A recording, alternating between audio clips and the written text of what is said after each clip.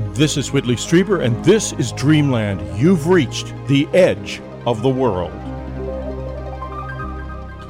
Today we have an incredible guest on Dreamland. Ronnie Ponitiac is with us. Ronnie Ponitiac was part of a legendary rock group with Tamra Lucid called Lucid Nation. And Ronnie and Tamra have created a book about the Orphic hymns. You probably don't know what the Orphic hymns are.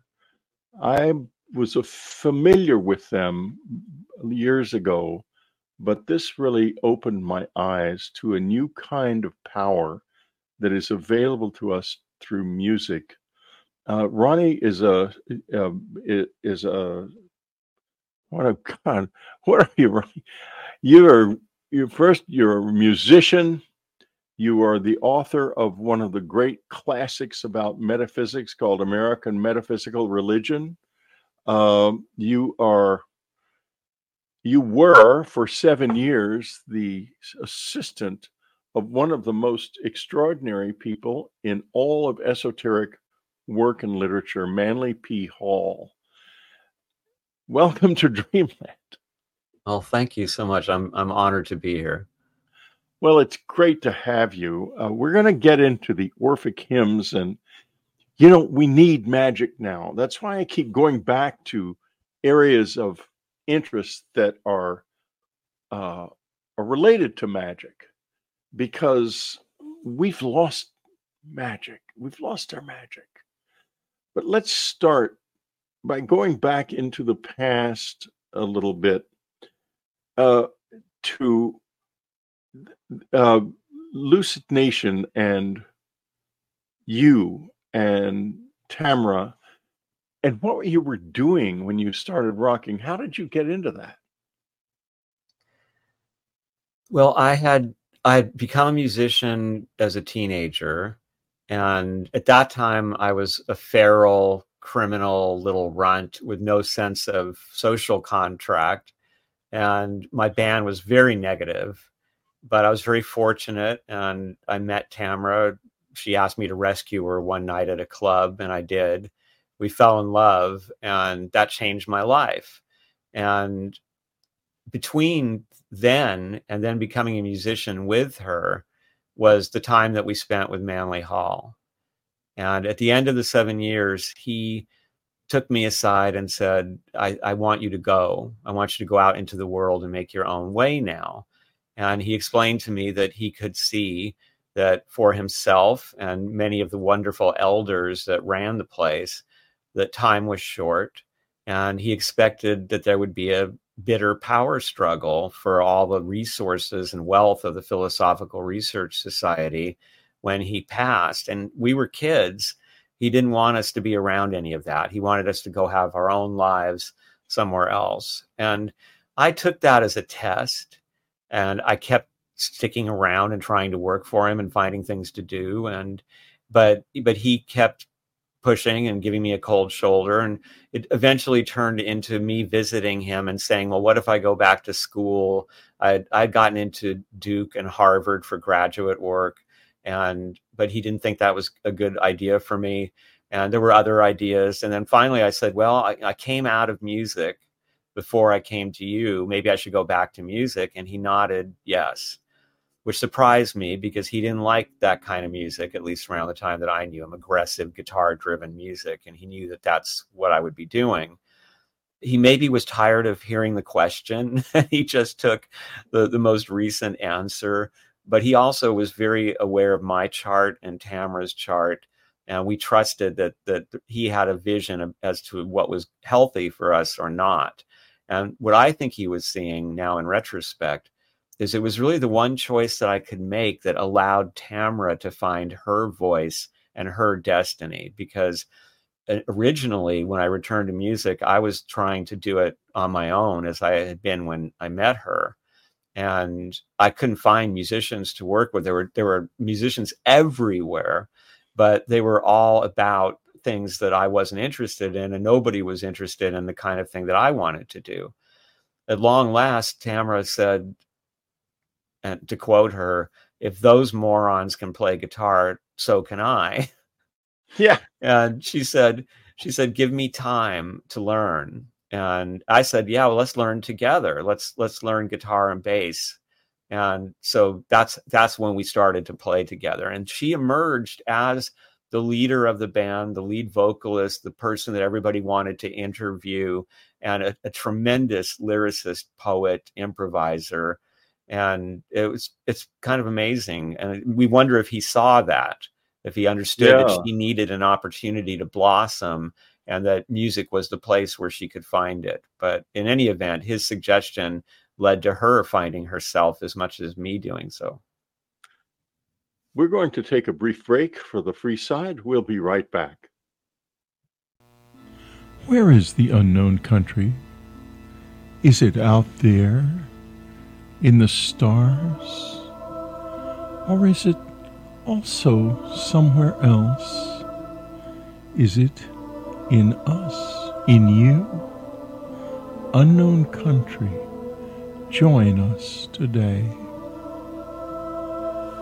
Go to unknowncountry.com right now and join us. Join the questions.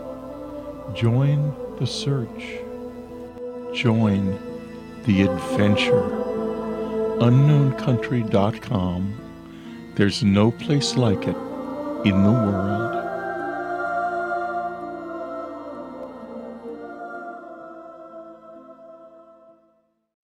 My new book, Them, has now been out since March of 2023. I would like to thank everyone for the wonderful reception, those who have read it, who have posted thoughtful reviews on Amazon, those who have listened. It's an important book for me. And also, over the months, it has become a very strange book, because if you listen to the Oversight Committee UAP hearings, you will hear David Grush saying things that almost sound like they were taken right out of the second part of Them. And I thought to myself, how did I do that? And the answer is, I have no idea. But the book is really very prophetic. And I think you should read it if you hadn't done so. And that's what this is all about. Read it, listen to it. It's really worth your time. Jacques Vallée certainly thought so. Mitch Horowitz thought so. Jeff Kripal thought so. Leslie Kane, Diana Pasolka, and all of the others who gave it blurbs thought so. And so do an awful lot of people who have reviewed it. So pick up a copy today. Go to Amazon and get a copy. Go to Audible and get the audio book. Listen to them. Read them. It's a whole new vision of how we should think about the close encounter experience. And this is getting more and more important over time. More and more important. Them. I saw the future when I was writing that book. Didn't know I would, but I did. You can read it now and see for yourself. We're talking to Ronnie Ponitac, his new book with Tamra Lucid, The Magic of the Orphic Hymns. And it is an extremely powerful, subtle book. You will learn in it what the Orphic hymns were, where they came from, and you will read their new translation of these hymns, which, in my opinion, brings them to life in a new way. Before we go down the road to the Orphic hymns too much farther, I want to ask you, Rand, if you can tell me the time period we were just talking about when Lucid Nation was an active rock group, and then we're going to go into how you met Manly Hall. And okay, so we started out in the mid-90s, and we were very fortunate because there was a scene at that time that was called Riot Girl. It was a sub-scene of the punk scene, and it was very DIY, very intellectual, very idealistic in its own way. It's you generally thought of as being a bunch of white college kids, women in the Pacific Northwest, but here in Southern California, it was mostly Hispanic and Asian girls and not nearly so many white people. And there were some groups in the Riot Grrrl loosely knit community that accepted males like me. And so I had the distinction of being able to play a lot of Riot Grrrl conventions and seeing the bands and seeing the scene and all the zines, these kind of little handmade pamphlets that they would all create using cut and paste methods, and they would write or share their art in them. And it was a movement that was devoted to truth. It devalued technique and all the old virtues of professional music industry rock and roll. It was all about direct expression, expressing the truth of one's life, and especially the kind of truths that at that time weren't discussed. So this was in a way almost like a Me Too movement a couple decades or more before that movement happened. And people would really warn other people even about bands in the scene that had members who were dangerous if girls were alone with them. And it turned into this amazing network of people. And Tamra was one of the first Riot Grrrls to bring Riot Grrrl online, doing so through America Online back in the day. And apparently she did the first Riot Grrrl chat, or it could have been at that time a room that everybody met in. Excuse me. But that movement, for a short time, it burgeoned. It had a lot of influence. And we were able, for example, to tour the nation without involving any professional music industry elements, just by fans and bands within the scene helping each other, and the support of the all ages clubs, which in the immediate future were doomed to be wiped out, as if there was some kind of plan to get rid of the minor leagues of the music industry. But at that time, they were still there. And it was a really amazing thing. You could sleep on the floor of your fans' parents' living room, or drive 48 hours to get from one gig to the other. It was crazy, but lots of fun. And I learned so much by being around these brilliant women who were talking about the truth of their lives. It really woke me up to what women faced. And at the time, no one was talking about it. So they were like a little revolution that had a big effect. Yeah, in the 90s, Ann and I were sort of in the process of moving away from rock and into classical music because of the visitors who inspired in both of us such a sense of order, a very different kind of gestalt than we had before. But I do remember, I wonder, there must have been Riot Grrrls bands that went to CBGB's in New York. And oh, yeah. I don't remember the names of the ones we went to, but Anne was in the early 90s, I guess when it must have just been starting, she was really interested in this. She was very much of a feminist, and this was something that she thought was incredibly cool. So we went to some of the, I tried to find out, my brother's an entertainment lawyer, and he went to CBGB's with us a few times, but he couldn't remember either what the bands were. Anyway, I know only this, that they were Riot Grrrl bands, but then we drifted away from rock completely, and I'm sort of half in and half out now. I'm kind of getting back into some elements of it, but the classical music thing kind of took us over. And yeah. Well, it was a revolution, all that kind of music.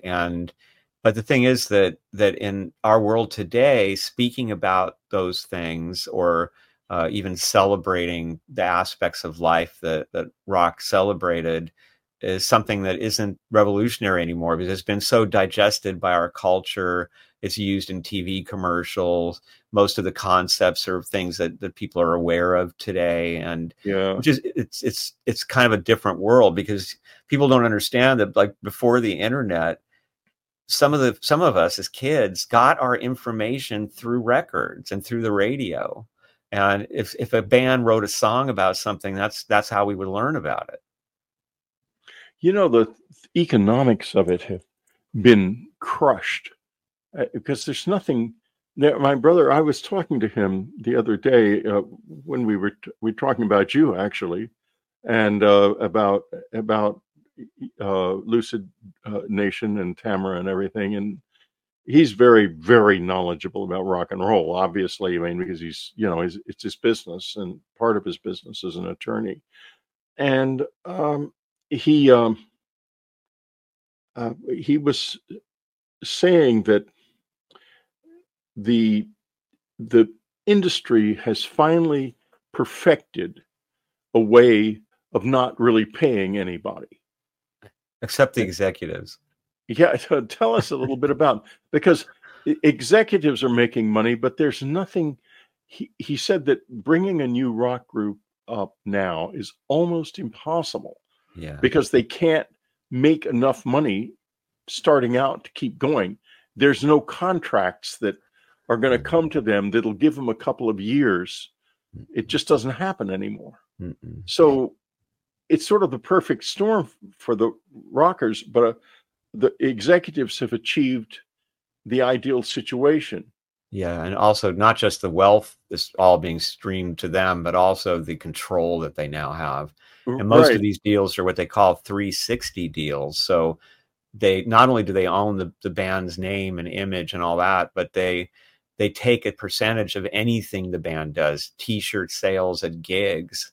Right. And I've actually heard stories from friends who still tour about the label sending people to the gigs to keep an eye on how many T-shirts are selling. So they make sure to get their cut.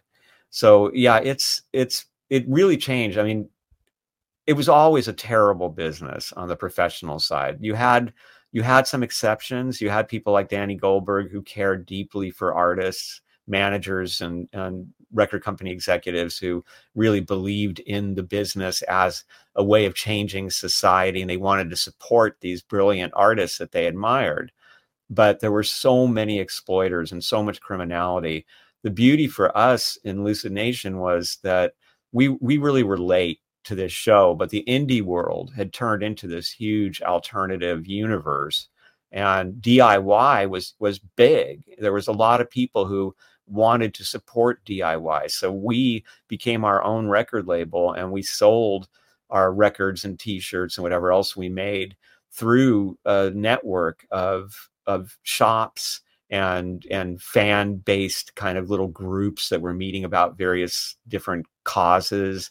And all the gigs that the Riot Girl bands around here did, including us, we would be gathering cans of food for the homeless, clothes for shelters for women who've been escaping abusive relationships, or for homeless people, or just trying to be involved in the community in positive ways, often with an organization called Food Not Bombs, which would make like these giant pots of soup and rice and things. And sometimes they were feeding punks at shows, and sometimes they were feeding homeless people in the park.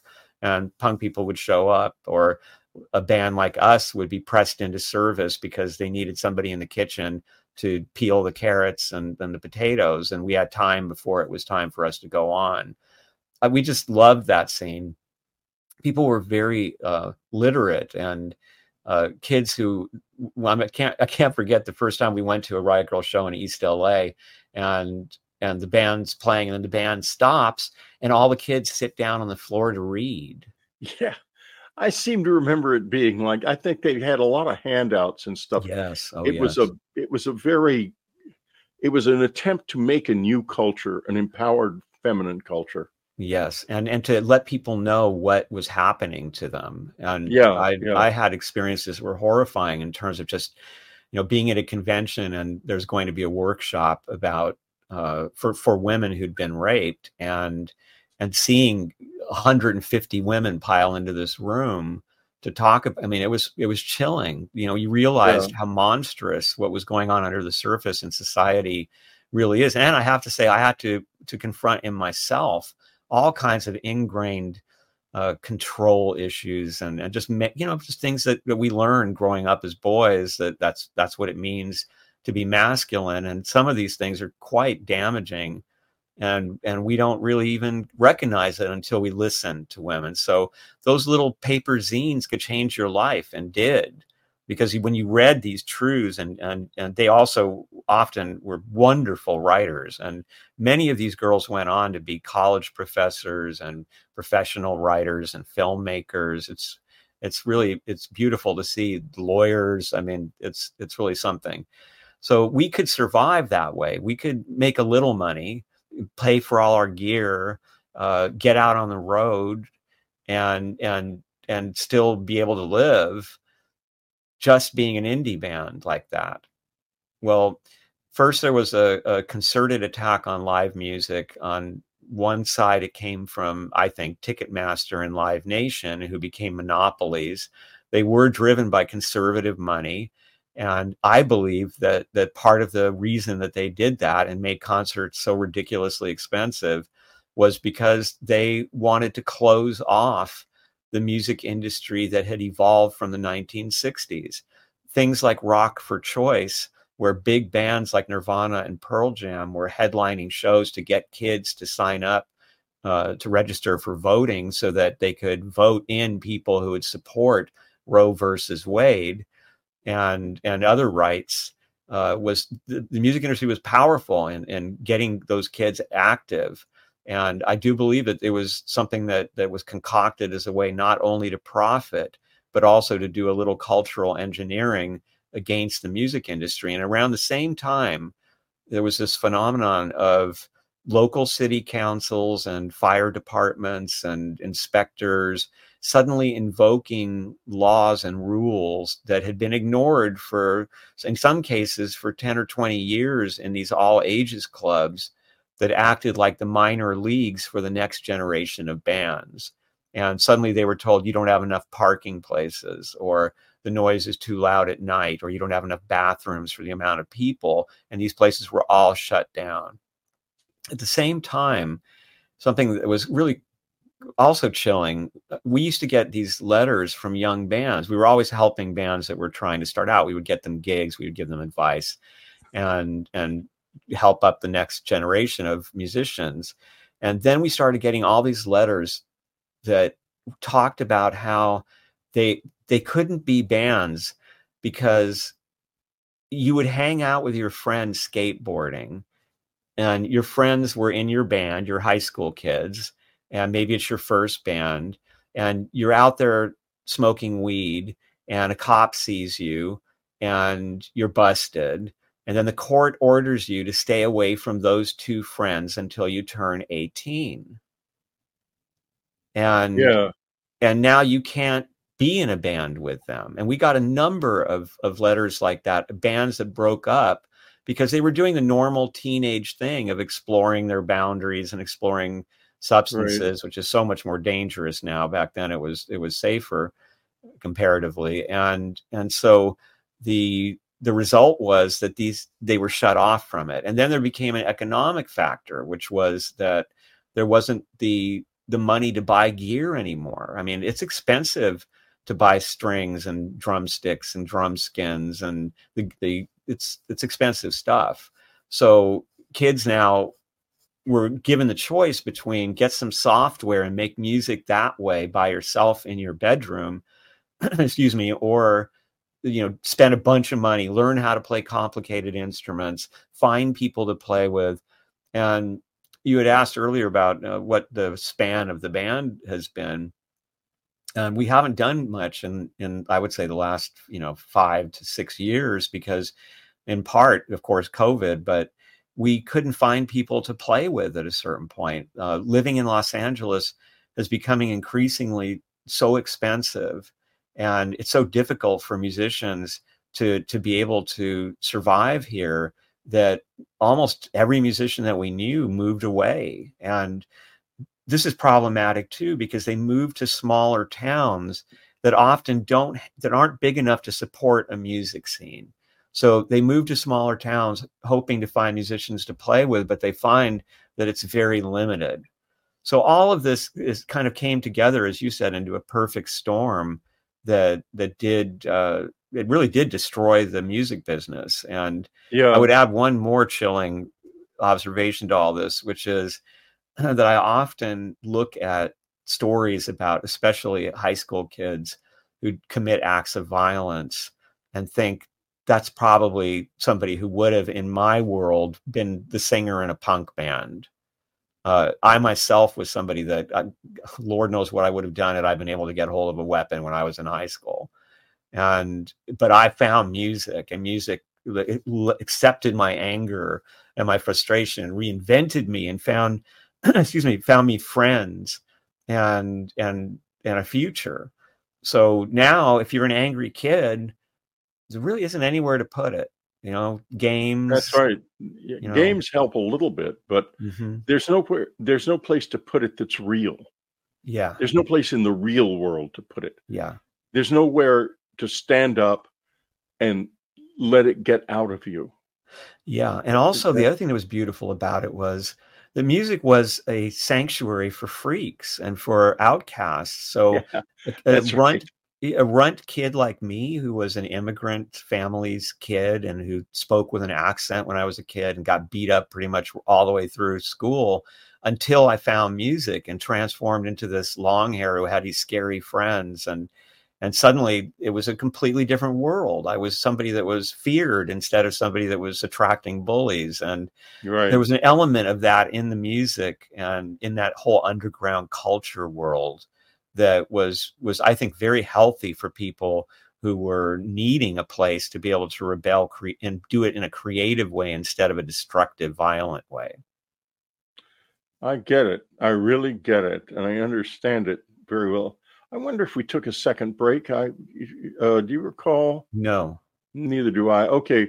Well, We did not. We did not. Okay, good. We're going to take a break now, and we'll be right back. Have you ever read Communion? Or have you never read Communion? It's out in a new edition. Very powerful, a subtly new cover that reflects the fact that the visitors are now looking back at us, because they truly are. You can get it from the unknowncountry.com store as a Kindle, as a beautiful, sumptuous paperback, or as an unabridged audiobook read by me. It's the first time in the whole life of Communion that it has been read in full in audio format, and believe you me, I felt that reading. I put my life, my memories into it, and I trust you can hear it in the voice. I sure felt it while I was reading.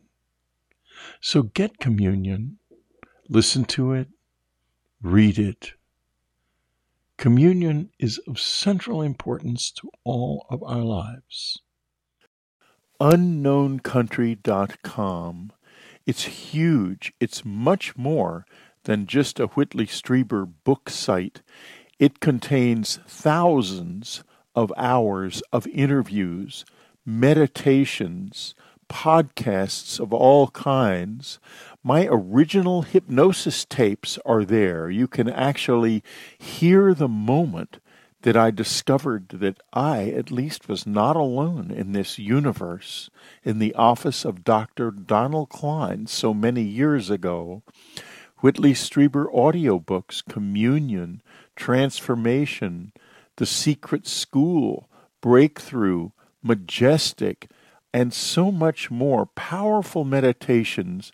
But more even than all that, it is a community of people who are either looking to gain contact or actually in contact now. There is no community like it in the world. It is absolutely unique. Contact really is happening here. That's what these shows are all about. That's what my life and this website are about.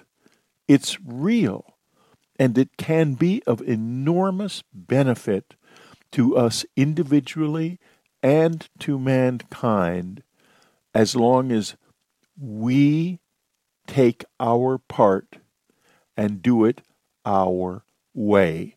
This is what being a member of Unknown Country is about. So go to unknowncountry.com and subscribe today. Join us and join, very frankly, the future. I'm very bad about forgetting about breaks but that doesn't mean I don't think you should do what we're asking you to do, which is largely get incredibly cool books and get yourself involved in this website. We don't really sell ads. Ronnie Ponitiac has a new book out called The Magic of the Orphic Hymns, written with his friend and longtime friend now, Tamra Lucid.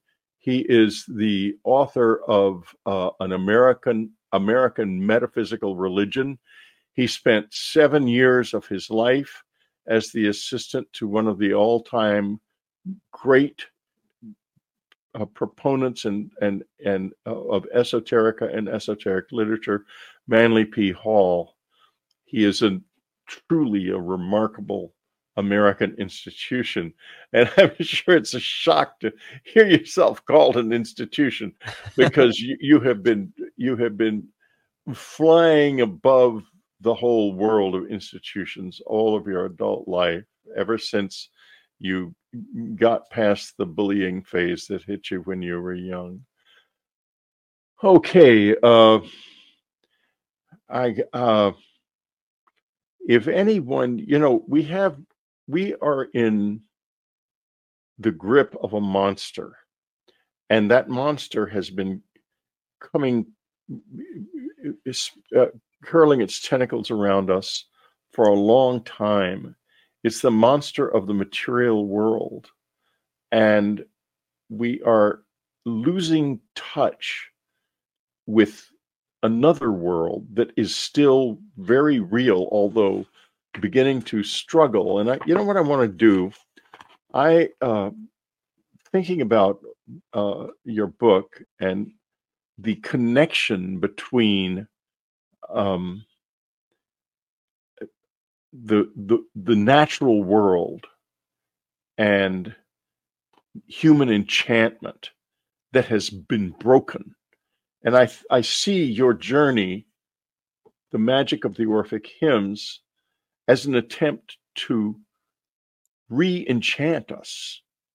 I want to read something from, this is one of my favorite authors. It's Apuleius, the ancient Roman author of the Metamorphosis, and just a great writer with a fabulous sense of humor. Back in the old days when I was a fairly bad Latinist, I'm not one at all now.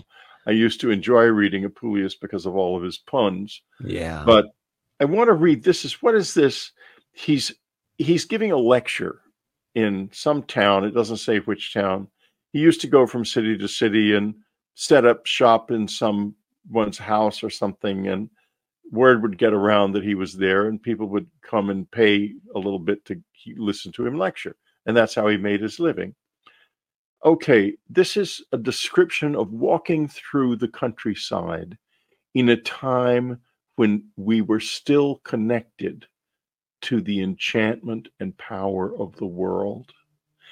It is the usual practice, he writes, of wayfarers with a religious disposition, when they come upon a sacred grove or holy place by the roadside, to utter a prayer, offer an apple, pause for a moment from their journeying. So I, on entering the revered walls of your city, feel that for all my haste, it is my duty to ask your favor, to make an address, to break the speed of my journey. I cannot conceive what could give a traveler juster cause to halt in a sign of reverence. And now listen to this. No altar crowned with flowers, no grotto shattered with foliage, no oak bedecked with horns, no beech garlanded with the skins of beasts, no mound whose engirdling hedge proclaims its sanctity, no tree trunk hewn into the semblance of a god, no turf still wet with libations, no stone astream with precious unguents. For these are but small things, and though there be a few that seek them out and do them worship, the majority do not and pass them by. Those were all things made by people wanting to recognize the sanctity of nature and to see it in the context of deity. And already in the Roman world, we were beginning to pass nature by. Now it's gone, and not only are we passing it by, it's collapsing around our ears. Ronnie, what do we do? It's not an easy question, but I know it's one you can do great things with. Oh, thank you. Well, I would begin by reminding our listeners that we have all of eternity in which to learn, and that the material world is a sort of laboratory where we and all other aspects of being are learning. So it's okay to be making mistakes, as horrific as the mistakes are and as their consequences are. We are still beings that can learn from these experiences. And we will discover as we move on that what we thought was so huge and complex and overwhelming and spectacular was, in comparison to the truth of ourselves, rather flat and two-dimensional and a little black and white, as many people report when they have near-death experiences and feel that liberation that's often described as almost like a relief from claustrophobia. So we have the nature of the world that we're living in. And now, so what do we do? If we know that we are these souls that are here embarking on our discovery of ourselves and of the world and of the deities and of all the great mysteries that hide behind the words that we use to describe them, which really only limit our own perception of them. Well, we have within us this infinite light, and we'll talk about that when we talk about the Orphic hymns and what they're teaching. Yes. The Orphic hymns are all about remembering, and they're about remembering the sacredness of nature and our own divinity. And so when we're faced with a situation like this, the more of us that can, let's say, regain our senses and our memory so that we have access to this phenomenal human spirit that has over and over again faced terrible, disastrous situations and has used creativity and inspiration and the help of the gods and every other means to survive and to ultimately flourish. If the awakening of enough of us can occur that we can have the kind of creativity that happened when the Renaissance happened, for example, when there have been other explosions of science and of understanding and of human commitment and of cooperation and compassion. And so we are faced with this challenge that there's a book called A Garden of Our Dreams, written by Brian Griffith, who identifies throughout history this pattern where human beings go somewhere that's fertile, we flourish.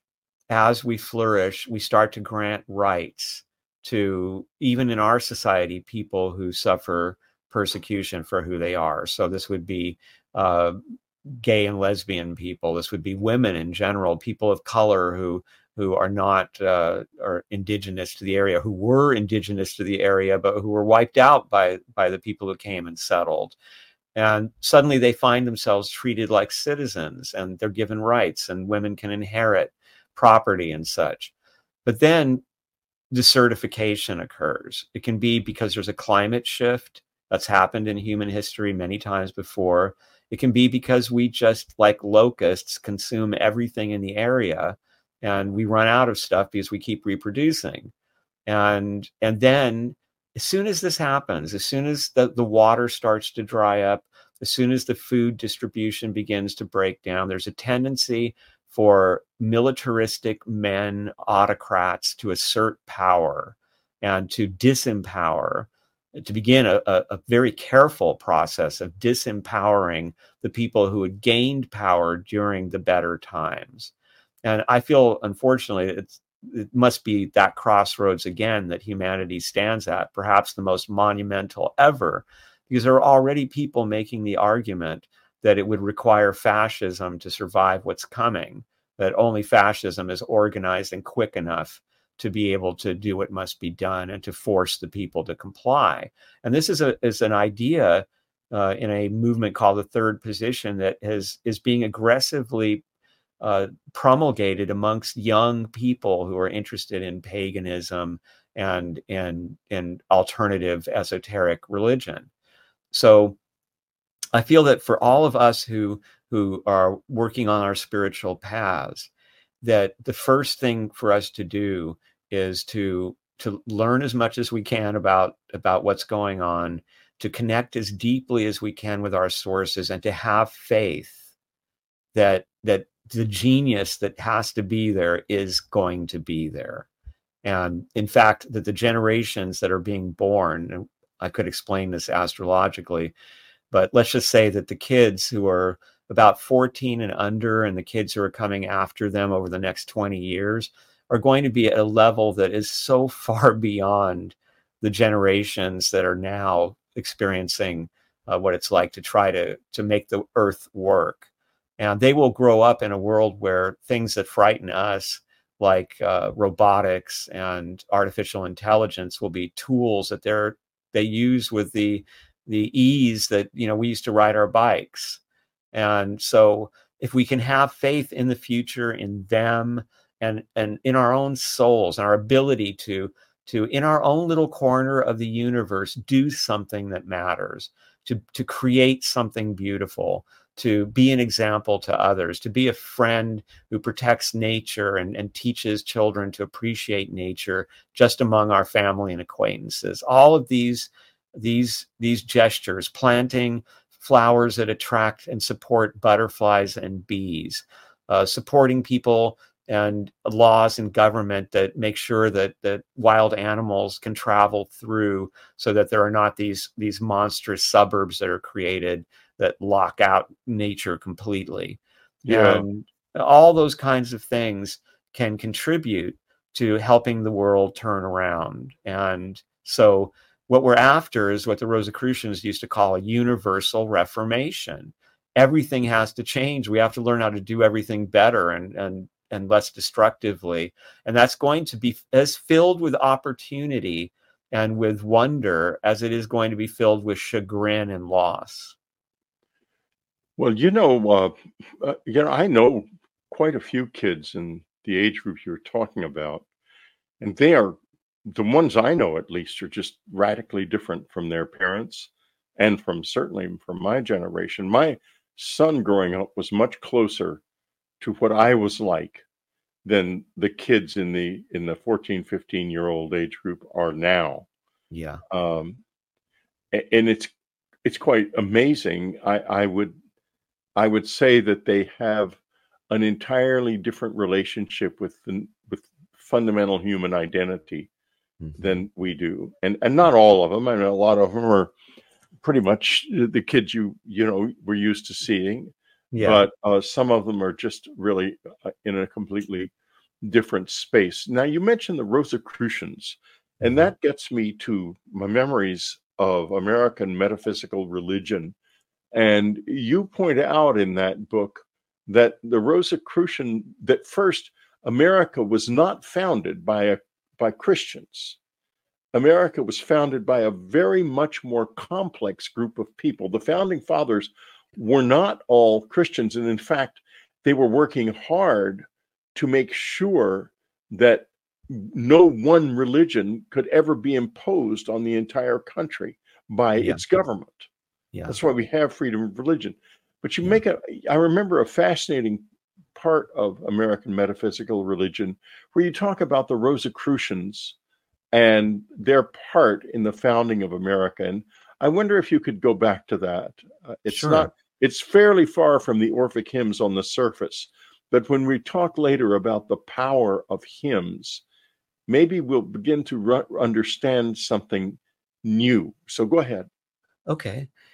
So, yes, what shocked me when I started looking into all the new research coming out of academia about American history that was finally looking into these areas was that I found esotericism here going back really 4 centuries, all the way back to some of the earliest traders and fishermen and such who came here and had interactions with indigenous people. When the Huguenots got here, about 200 years before the country was founded or declared a nation, they brought with them alchemists and practicing astrologers.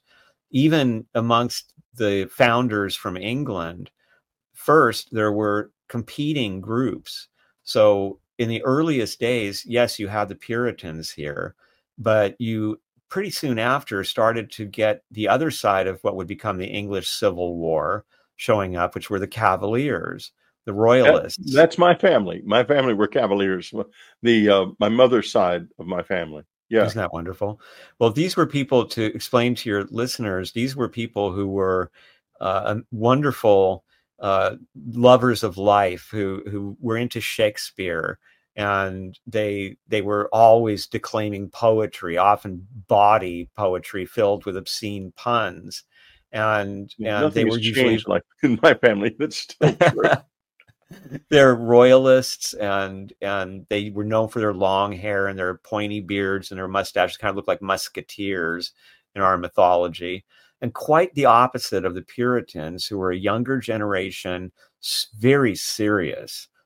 They weren't supposed to run. You weren't supposed to laugh. You weren't supposed to sing.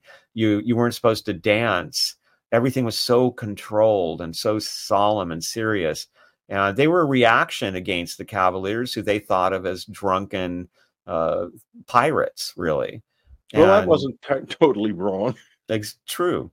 The Cavaliers folks were in Virginia, the Virginia colony, and the Puritans were in the New England colony and the Massachusetts colony. Mm-hmm. And the twain did not meet. Fortunately, there were very few roads.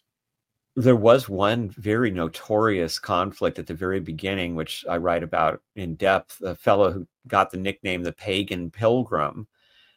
He never really was a pilgrim, but he was a Cavalier. His name was Thomas Morton, and he was sent by the Royalists to compete with this colony that was really taking shape in Boston. And Tom Morton was the first American, I call him an American because he was so American. He was the first American to be banned in Boston. He was the first American to have a loud party shut down for being too wild. He was the first he was the first American to be foreclosed upon by a corporation, because the Puritans were a corporation and they did foreclose on him. They also burned down the trading post that he built. And they persecuted and prosecuted him. He called Miles Standish Captain Shrimp and described how Standish nearly murdered him when he was arrested. And there was this propaganda coming from the Pilgrims claiming that there were wild parties on May Day with a big maypole going on at this trading post that had included pirates and indigenous tribes and traders and all kinds of nefarious characters. And they claimed that there were orgies breaking out and it was just all kinds of satanic activity. But Tom Morton said that it was really more civilized than a party back home in England, and that the indigenous women were far more modest than the girls back home, and that everybody got along great, and they were all interested in each other's dreams and their cultures and their activities. And to me, that place, which was called Marymount, was a real beginning of that other side of America, because there really are these two sides of America typified by this conflict. There's the Puritan side, which is there's one way to do it and it's our way. And if you don't do it our way, which is God's way, then you are Satan and you're in trouble. And then there's Tom Morton. I want to hear everything about, who do you worship? What are your dreams? Do your dreams have meaning to you? How do you treat your children? And I want to know all about this and share all this information so that we can all benefit.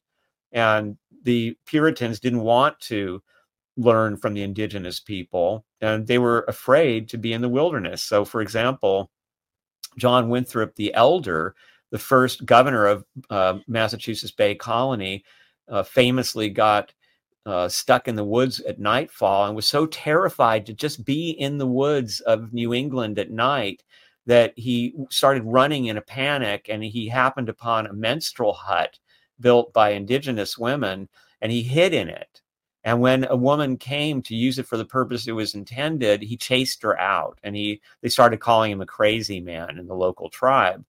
And now, but let's say this about the Pilgrims, because they were also not as Christian as they are made out to be. And what could I possibly mean saying that about Puritans? Well, John Winthrop the Elder's son, John Winthrop the Younger, is a perfect example. He would become the governor, the first governor, the founder really of Connecticut Territory. But as a youth, when he was 18 and he came to London, he, I believe it was 1624, he ran into the ideas of Rosicrucianism. He ran into the Kabbalah, and he was very excited about the Rosicrucians. And he and a friend went to Europe, as many other well-to-do European young people did at that time, to find Rosicrucians. They failed to find anybody that they thought was the real thing.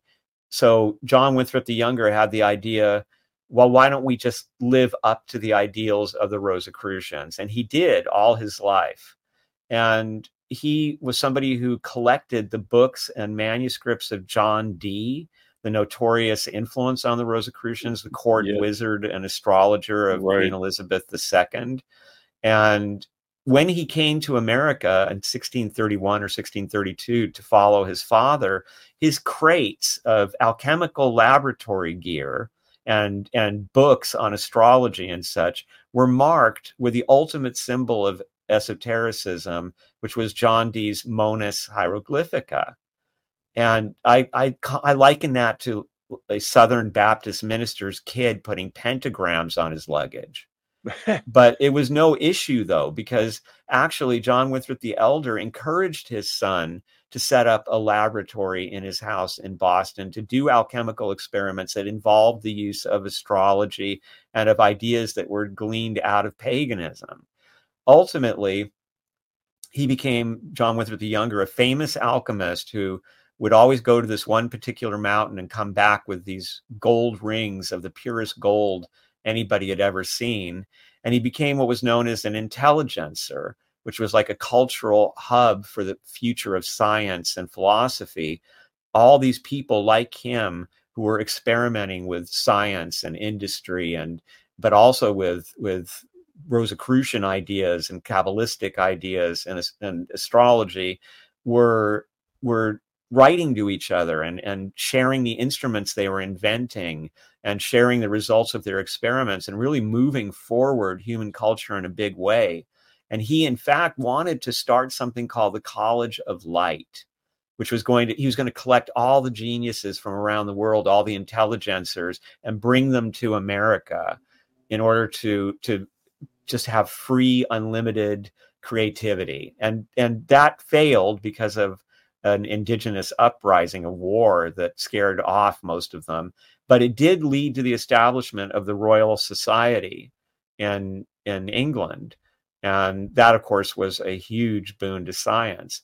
When he was eulogized by his friend, one of the most notorious of all the American Puritans, Cotton Mather, who was known for being involved in the Salem witch trials. And Cotton Mather eulogized him as Hermes Christianus, which means the Christian Hermes. And Hermes is the pagan god of wisdom, is the source. Whichever pagan you go to, the Greek god Hermes, or you go to Hermes thrice greatest, it's pagan all the way through. It's Hermeticism. Right.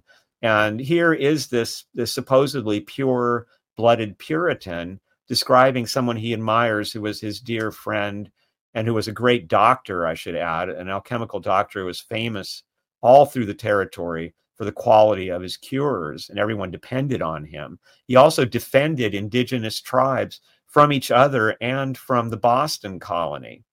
But he described him as something that no Christian that we would think would ever use, a Christian Hermes. You know, it's interesting to listen to you and to reflect on how very dangerous something that's going on in many of our schools right now in states it is to doctor history, because this is not the history I was taught.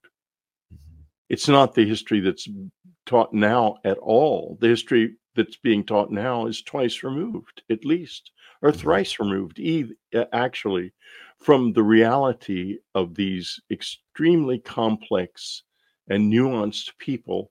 But that reality is what drives our social structures right now. Our culture comes out of all of these ambiguities. It does not come out of half-truths and lies in history books written by committees with an ideological axe to grind. I always think, I mean, for Tamra and I think we were common for our generation, we didn't get it. I mean, I didn't learn anything about history in school, and I wound up writing about it. The textbooks were so awful, and the teachers generally were so awful, and the kids were so awful, and we never felt safe enough to learn, and we didn't find much that was attractive to us. So we found it outside that. We found it again through musicians who talked about, so Patti Smith, for example, who you probably saw at CBGB's. Yes, I sure did. Yeah, she was amazing. She would talk about Rumi. She would talk about Rimbaud. She would talk about all sorts of mystical poets, and so a lot of kids got into that stuff that way. Or as I write about in the book, David Bowie would talk about the Tibetan Book of the Dead for Cream magazine while he was being interviewed at a hotel while he was on tour. Or there were ways for people to find, or if their big brother was a hippie who was taking acid and reading Timothy Leary's book that was based on the Tibetan Book of the Dead. Right. And so I look at the podcasts, at what you were doing, what we're doing right here, this conversation we're having, and especially the kind of thing that's going on TikTok, where young people are eagerly discovering and sharing and teaching each other. And I think that is going to be very powerful. And there's a way in which schools, which are such an important institutional part of our world and are so essential, and we, of course, we wish that they were teaching history accurately, and that they didn't have agendas that color how life is presented, because these kids are going to find out, not all of them, I mean, many of them just don't care and never will, but many of them will find out otherwise, and they become disillusioned with the institutions because of that tendency to try to sculpt them into machines to further the power of one or another group. But I have faith that kids will find the information, and there's more of it out now than ever. I mean, it's on the internet. They can be by themselves at home and find books that I found in Manly Hall's collection that maybe at that time 5 people had ever seen in the whole world, and now anybody can see them. Yeah, I know kids who will tell me that they don't teach history in school, and these are not super conservative schools that are with heavily censored history books at all. These are conventional schools with ordinary history books, and they say that it's not history. One boy said to me, Mr. Strieber, they teach a skeleton. It's not history. It's just a skeleton. Yeah, because go ahead. I was talking take out to the meaning. Yeah, exactly. They tell you to memorize the date. Right.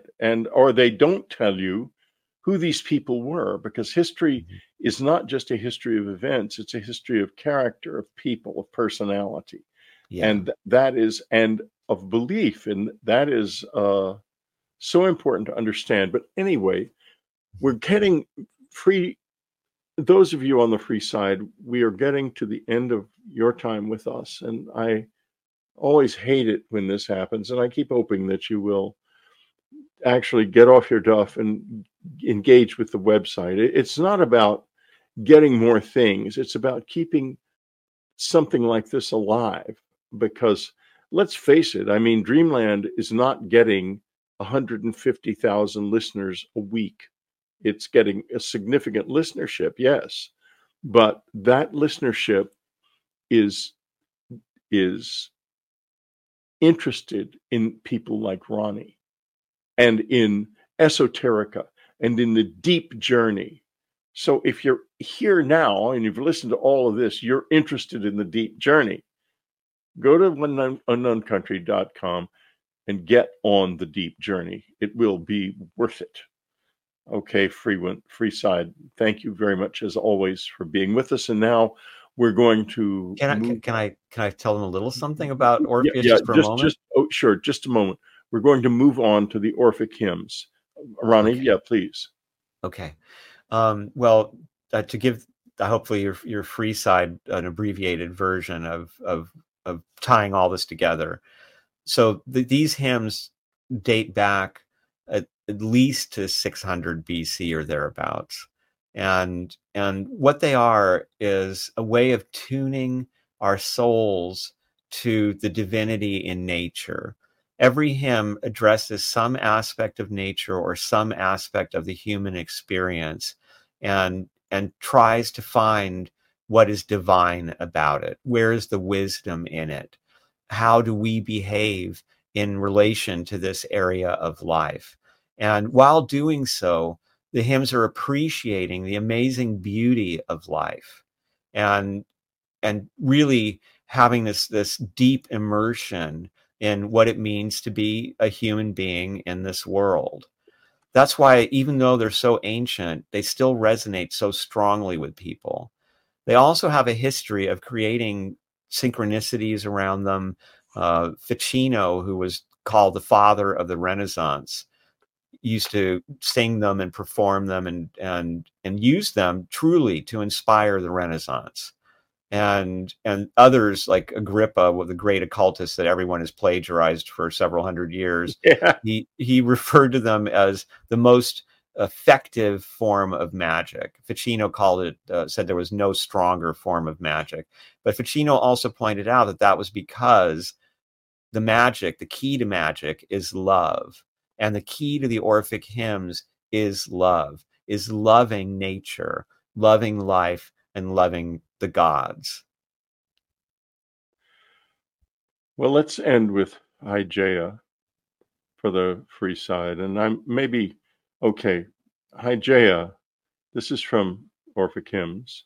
Most honored queen, charming as clear as morning, blessed all-mother, bliss bringer, hear us. You make the sickness that afflicts us vanish. You make every home blossom with joy. We honor you. When the world celebrates you, Queen, every art thrives. Hades, reaper of souls, resents you for delaying the increase of his kingdom. You taught us that cleanliness prevents harm. You gave us the key to making each day new. Keep away the unbearable distress of sickness. Grace us with shining health. And that goes so much deeper than simply a healthy, strong body. It is a healthy, strong being. You know, I'm not going to turn it off. I can't. We're going to just go ahead. And if you are on the Freeside, please subscribe to the darn show and to the site so I can keep going. Okay. So I hate turning it off after the first hour. I always have. But at the same time, you know, I can't foot the bill myself alone. I need help. And I've been doing this since 1998. Wow. Yeah. And in all that time, it has never made money. And I've often been dead broke. I mean, I'm not rich. And found to have to scrape together money to keep it going. And that'll probably continue until the end of my days. And I don't really care. I love it too much. Okay. And it's too important. Let's talk about Orpheus and the origin of music. You know, one of the things that's fascinating to me is the discovery recently, in the past few years, that the Neanderthals' vocal cords were such that they could not form words, but they could make music. They could sing. And singing, therefore, when we first began to raise our voices, even before we were fully human, we raised our voices in song. And so now we go back into the depths of time to the origin of song and the origin of the Orphic hymns. Who was Orpheus? That is such a complicated question. You wouldn't think it Yeah. was, but I'll give you I knew it was an complicated. answer. So Orpheus in myth, we have two great myths about him. The first is that he was on the Argo with Jason when Jason went to find the Golden Fleece. And his job was things like playing music in order to protect the crew from the song of the sirens, because his music was stronger. He would play music if they became depressed or angry and irritable because they'd been out on the water too long. He would interpret the will of the gods. So when they landed on a certain island and there was an earthquake, he said it was the footsteps of Apollo, and that meant that Apollo wanted an oracular temple, an altar to be built there. And he was said to have given mystical rites based on sacred songs to every culture that he stopped in. And not in the sense that he was imposing on them his form of this. He would meet the gods in the area, find out what the traditions of the people were, and then using that in conjunction with his own beliefs and his own deities would create for them their own school of the mysteries, their own temple of purification. So that's one side of Orpheus. The other famous myth is that he was about to get married to Eurydice, and she was assaulted by a satyr or by a shepherd. He was chasing after as she was fleeing. She ran into a pit of vipers and was bitten, and she died. Orpheus found her, and he was heartbroken, and he began to lament in music that was so beautiful and so tragic that all of nature began to weep, and the gods were weeping, and the gods realized that this was threatening the existence of all that they had created. And so they told Orpheus to go to Hades and to sing for him and to beg him to restore Eurydice. So Orpheus did it. He went to the underworld and he went singing his song. And that's how he got past the three-headed Cerberus, the guardian of the underworld, the vicious dog. And that's how he made it all the way to the table of Hades, where he was surrounded by all the ghosts of the underworld, and everyone just listening and really in bliss to his lament. And they said that Sisyphus stopped rolling his rock, and the vulture stopped eating the liver of Prometheus. And when he finished, he asked to have Eurydice restored to him. Now, some say that Hades granted this. Others say that he was skeptical and did not want to grant it, but that Persephone, his wife, who had also been abducted and who had been chased by Hades as somebody who was trying to force her to be his, that she convinced Hades to give Orpheus Eurydice back. But Orpheus was given one rule by Hades, which was, you must trust me and you cannot look back. If you look back before she reaches the sunlight, you will lose her forever. So Orpheus is walking. He can hear her footsteps behind him, the long path back to the land of the living. He walks out into the sun. He keeps walking. His heart's pounding. He can't hear her. He's assuming that she must be there. He keeps walking, and he thinks maybe this is a trick and she's not there.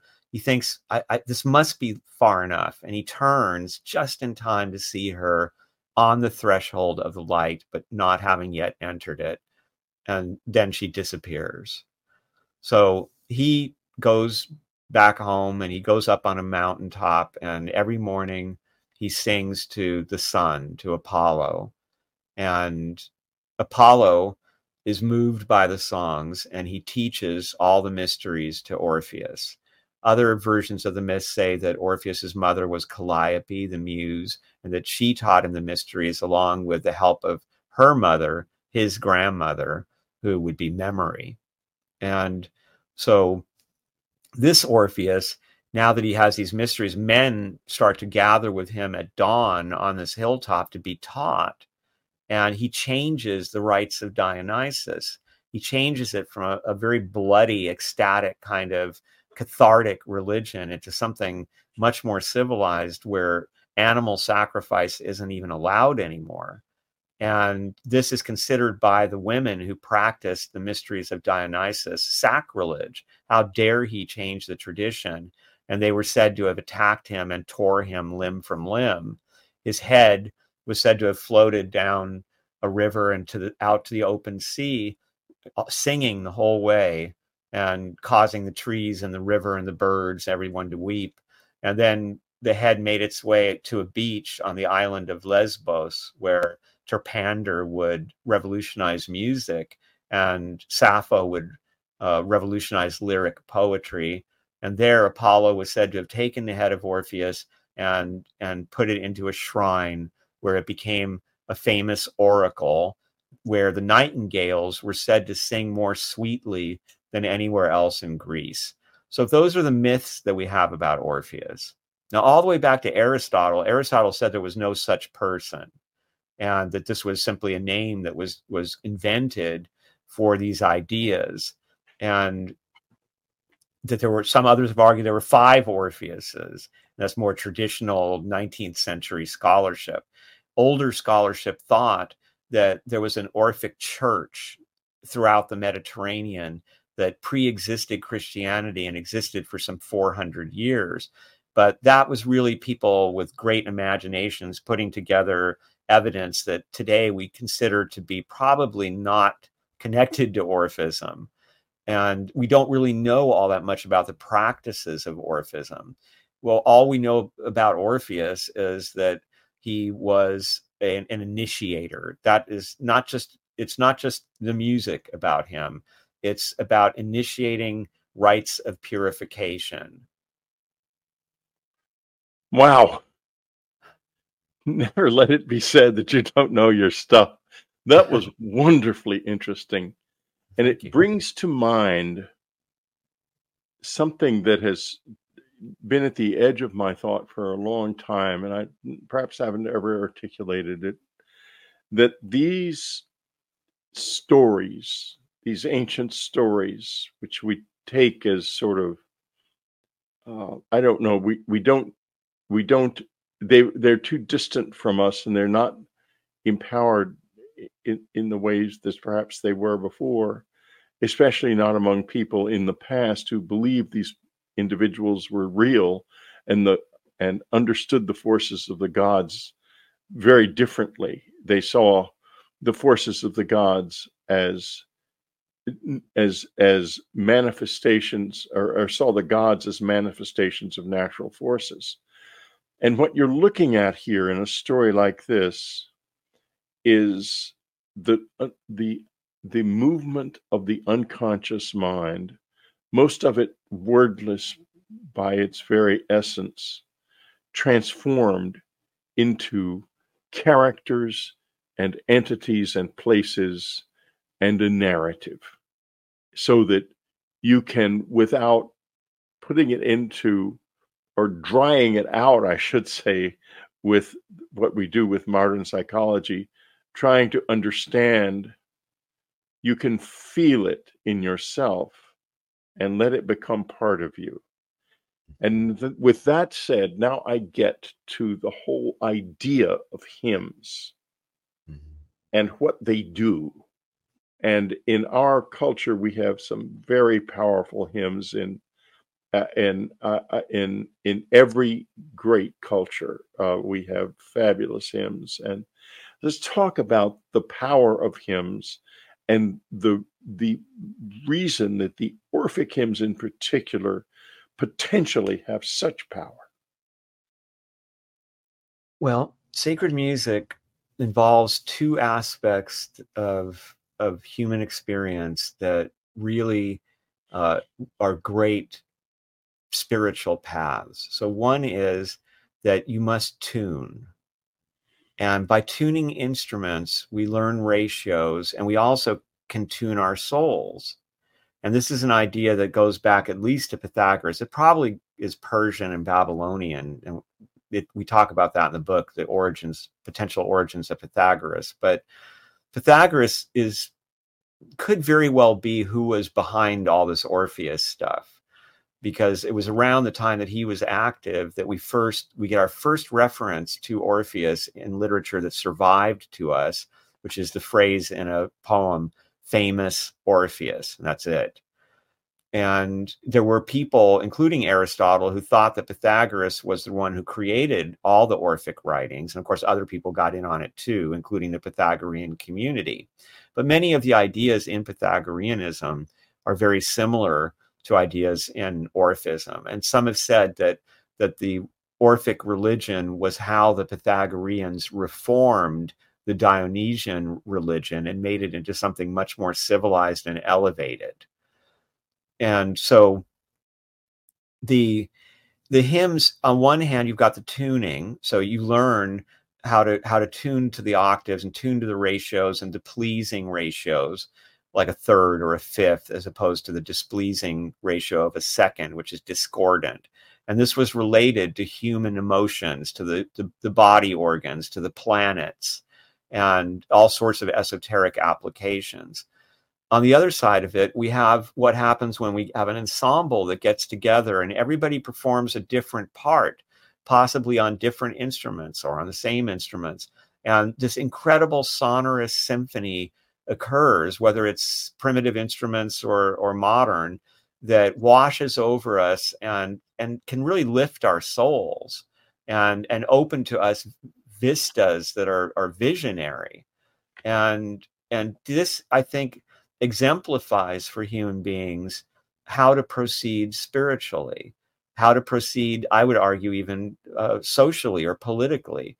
If you want to see how a country can function, go look at an orchestra where everybody's doing what they're good at and everybody's given the equal respect. And only when everybody is functioning together beautifully and fulfilled in what they're doing can we have that thing that happens when the orchestra is playing a beautiful piece of music.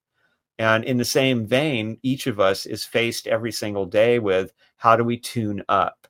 If we wake up and maybe we've had a nightmare or we're haunted by some event that occurred that troubled us, and how do we tune up for the day? How do we reconnect with our own spirit, with our soul, and or whatever you want to call that inner dimension of where there is stability and there is a sense that we can handle this, that whatever happens, nature will show the way. We will find the way. We will have the help that we need until it's time to go. But until then, we will find it. And when it is time to go, that's kind of the ultimate help, because then we are liberated from the great laboratory and we get to go study the findings of our most recent experiment. So I think that music throughout history has had that impact for those reasons in part. Also, all nature sings, from crickets to around here. It's funny because we have some large coyote packs that hang around in the canyons here, and they're so stealthy that I've had them come up right behind me in my garden and just notice them because there was a slight movement. You don't even know that their territory is here until there's a siren, and they all kind of go nuts and start howling at the moon, and they can't help it. They're singing, and they give away where they are. You suddenly realize how many of them there are, and they're in this kind of ecstasy of being and communicating with each other. And so song is this sacred, it seems to be how the soul communicates. And it can be in very dark ways. You can have very destructive songs. You can have cathartic songs. So my band, Lucid Nation, most of our work, not all of it, but most of it was cathartic. It was about exploring really ugly aspects of society in very detailed ways, both lyrically and in the sounds that were being produced to create those feelings. And these days it seems redundant, and everybody knows about this stuff. But back then, we scared a few people into vegetarianism here and there, and with our song "The Sun Doesn't Rise in the Slaughterhouse," but that was catharsis. And then there's songs for uplift, songs that just you hear them and you just feel like everything's okay and harmony is restored. And Pythagoras, and then after him, many years later, Ficino, again the father of the Renaissance. These are people who used music in order to heal illness, to heal emotional traumas. They really had concepts of, write a song in this mode and sing about this thing in this key, and do so when the astrology is correct, and you can heal somebody of something that's been afflicting them and taking away their well-being. So, and they did try to apply this in a sense politically as well, trying to create the Pythagoreans, a culture that had some of these elements in terms of supporting harmony and finding a way to include instead of exclude, so that way everyone could benefit, everyone could prosper, and we wouldn't have the sort of tyrants that were proliferating in ancient Greece and are always threatening. So even though the Pythagoreans were somewhat elitist, they were certainly an aristocratic group, and Orphism was probably practiced mostly by aristocratic elements of society. Plato talked about how there were Orphic priests. They called themselves Mystae, the origin of mystic. And some of them were like our old traveling mediums in America who would read the obits and look for important, rich, dead people, and then go to the house and scare everybody about how there had to be a ritual in order to make sure that they were going to be okay in the afterworld. Otherwise, they would wind up, freezing in the mud of Tartarus instead of being in the good place. And then they'd sell you books or little gold leaves with the Orphic formula printed on it. And the Orphic formula, very important and cuts to all that we've been discussing, is I am a child of earth and of starry heaven, but my race is of heaven. And the idea was that when you die, you go into the afterlife and you're challenged by a guardian who says, who are you and where do you come from? And if you say, well, I'm Ronnie and I come from Southern California, they point you over there and you get to drink the waters of forgetfulness, and you're back on the wheel having another life of deep grief. The milk of Nepenthe, yes. Exactly. And then but the right answer when they ask you, who are you and where are you from, is to say, I'm Ronnie and I am a child of earth and of starry heaven, but my race is of heaven. Give me cold water to drink from the lake of memories so that my thirst may be quenched. And then it said they will direct you then to the lake of memory where you drink and you remember everything. You keep that past life that you just had and all the other ones that you had, and you move on, and you never have to go on that wheel again and be reborn as an infant and go through the chaos of living a physical life. So that formula, which is about purification, because the earthly part of us is said to come from the Titans, and the Titans hated the gods. The Titans were destructive. They're like out of control natural forces that just relish destruction and unlimited power, and live within so many of us right now. Yes, and no matter how, even when they try to do good, they create destruction, and then, but we are also partly from Dionysus, because the story goes that the Titans lured baby Dionysus off the throne where Zeus had placed him, because Zeus loved this baby so much he literally put him on his throne. And they used what they called toys, which was like a tuft of wool or some apples and various objects, all symbolic. The apples were said to really represent the planets. At the center of it was a mirror, and this mirror would draw Dionysus into the material world, and the toys would draw him into it. And there the Titans cut him up, threw him into a stew, and ate him. And Zeus, getting wind of what happened, sent a lightning bolt. And from that fusion of soot and ash that was made of the Titans and of Dionysus, human beings were born.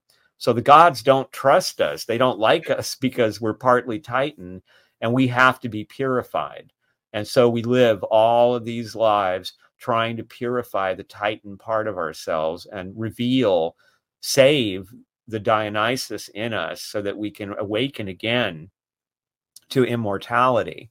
And so, yes, this is the big challenge today is how do you awaken from the nightmare that this is all there is, that the world, there isn't enough for everybody, that evil people will always control the world, that the worst will always happen, and instead open up that divine imagination and have those discoveries, those eureka moments happen everywhere and transform life dramatically. And that has happened many times in human history. Yes. Where it's shocking how quickly there's suddenly a completely different perspective. And we have the tools for that now, because as frightening as AI and robotics and even social media is, and how destructive it can be, it's also just as much an amazing tool, and will liberate us in many ways, I think, by increasing our reach, and hopefully we'll survive long enough for enough of us to discover and innovate and redesign and renovate and restore. I always love when I hear, for example, they say that if you want to stop global warming, the best thing to do is plant a whole bunch of trees. Well, I hope, even if that's not true, let's plant a bunch of trees anyway. Yeah, why not? Yeah, we owe them, Right. Ronnie, we're coming close to the end of our time together. Okay. And I want to end this journey you have taken us through, a dark journey and a light journey too, a brilliant journey, one of the best interviews I think I've ever done. Thank you. With one of the Orphic hymns in your book, your and Tamra's wonderful book, Artemis, or Artemis. Yeah. You have many names, daughter of Zeus, revered archer.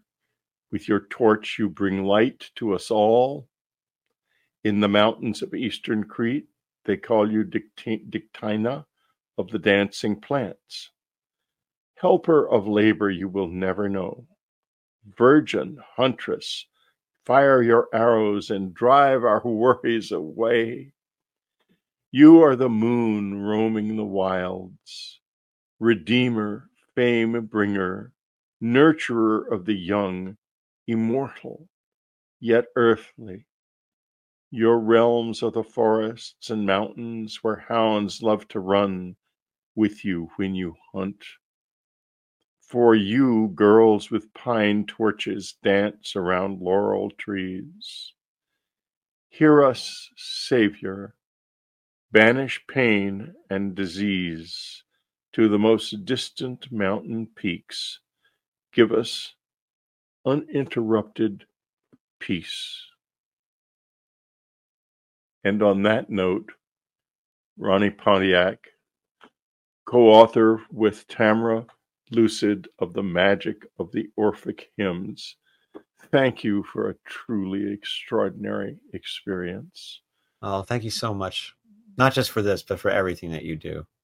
Oh, well, good. So we're happy together.